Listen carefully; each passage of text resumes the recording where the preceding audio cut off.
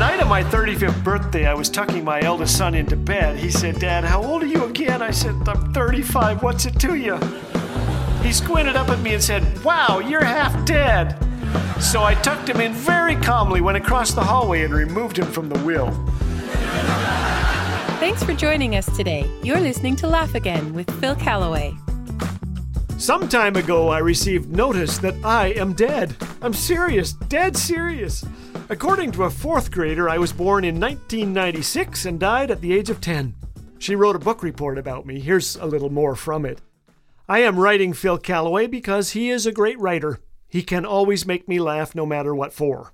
I especially liked Laughing Matters. It are very funny. He write humorous writing because he loved to be funny. He is a dad with 2 of his kids. They are both girls. Well, I certify her report entirely fact-free, sort of like many of my own school assignments. Mark Twain wrote, "Reports of my death have been greatly exaggerated, but to be sure, I decided to have my annual physical not long ago.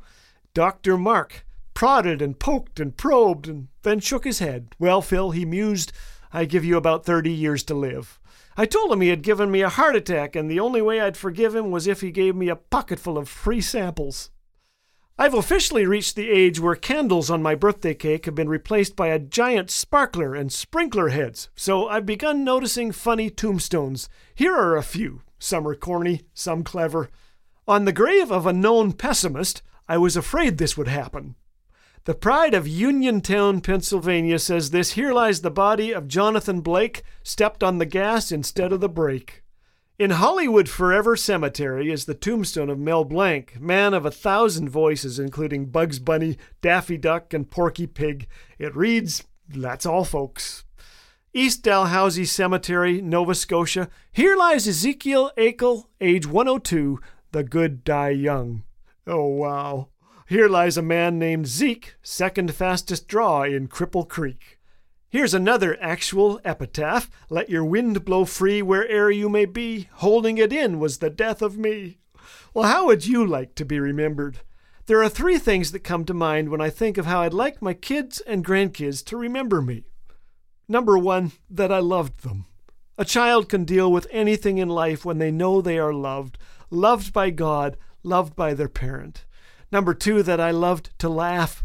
My kids grew up in a home where difficult stuff happened. For years, their mom battled seizures. In their teens, they helped us care for their aging grandparents. Through it all, we learned that laughter is like a windshield wiper. It doesn't stop the rain, but it keeps you going. "In this world you will have trouble," said Jesus in John, "but be of good cheer. I have overcome the world." Number 3, that I loved Jesus. May they never remember a distant dad, but someone who was real, that when they talked with me they could tell I had been with Jesus. I asked Rick Warren what he wanted to be remembered for. He quoted Acts 13:36. "David served God's purpose in his generation, then he died. He served God's purpose in a contemporary, timeless, and timely way." Rick said he did that which never changes in a world that's always changing. That's what we're here for. What would I like on my tombstone?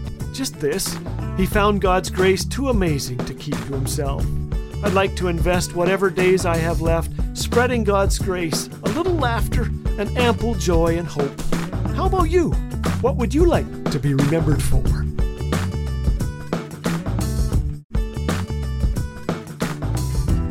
Here at Laugh Again, we're on a mission to speak the joy of Jesus into life's inevitable challenges.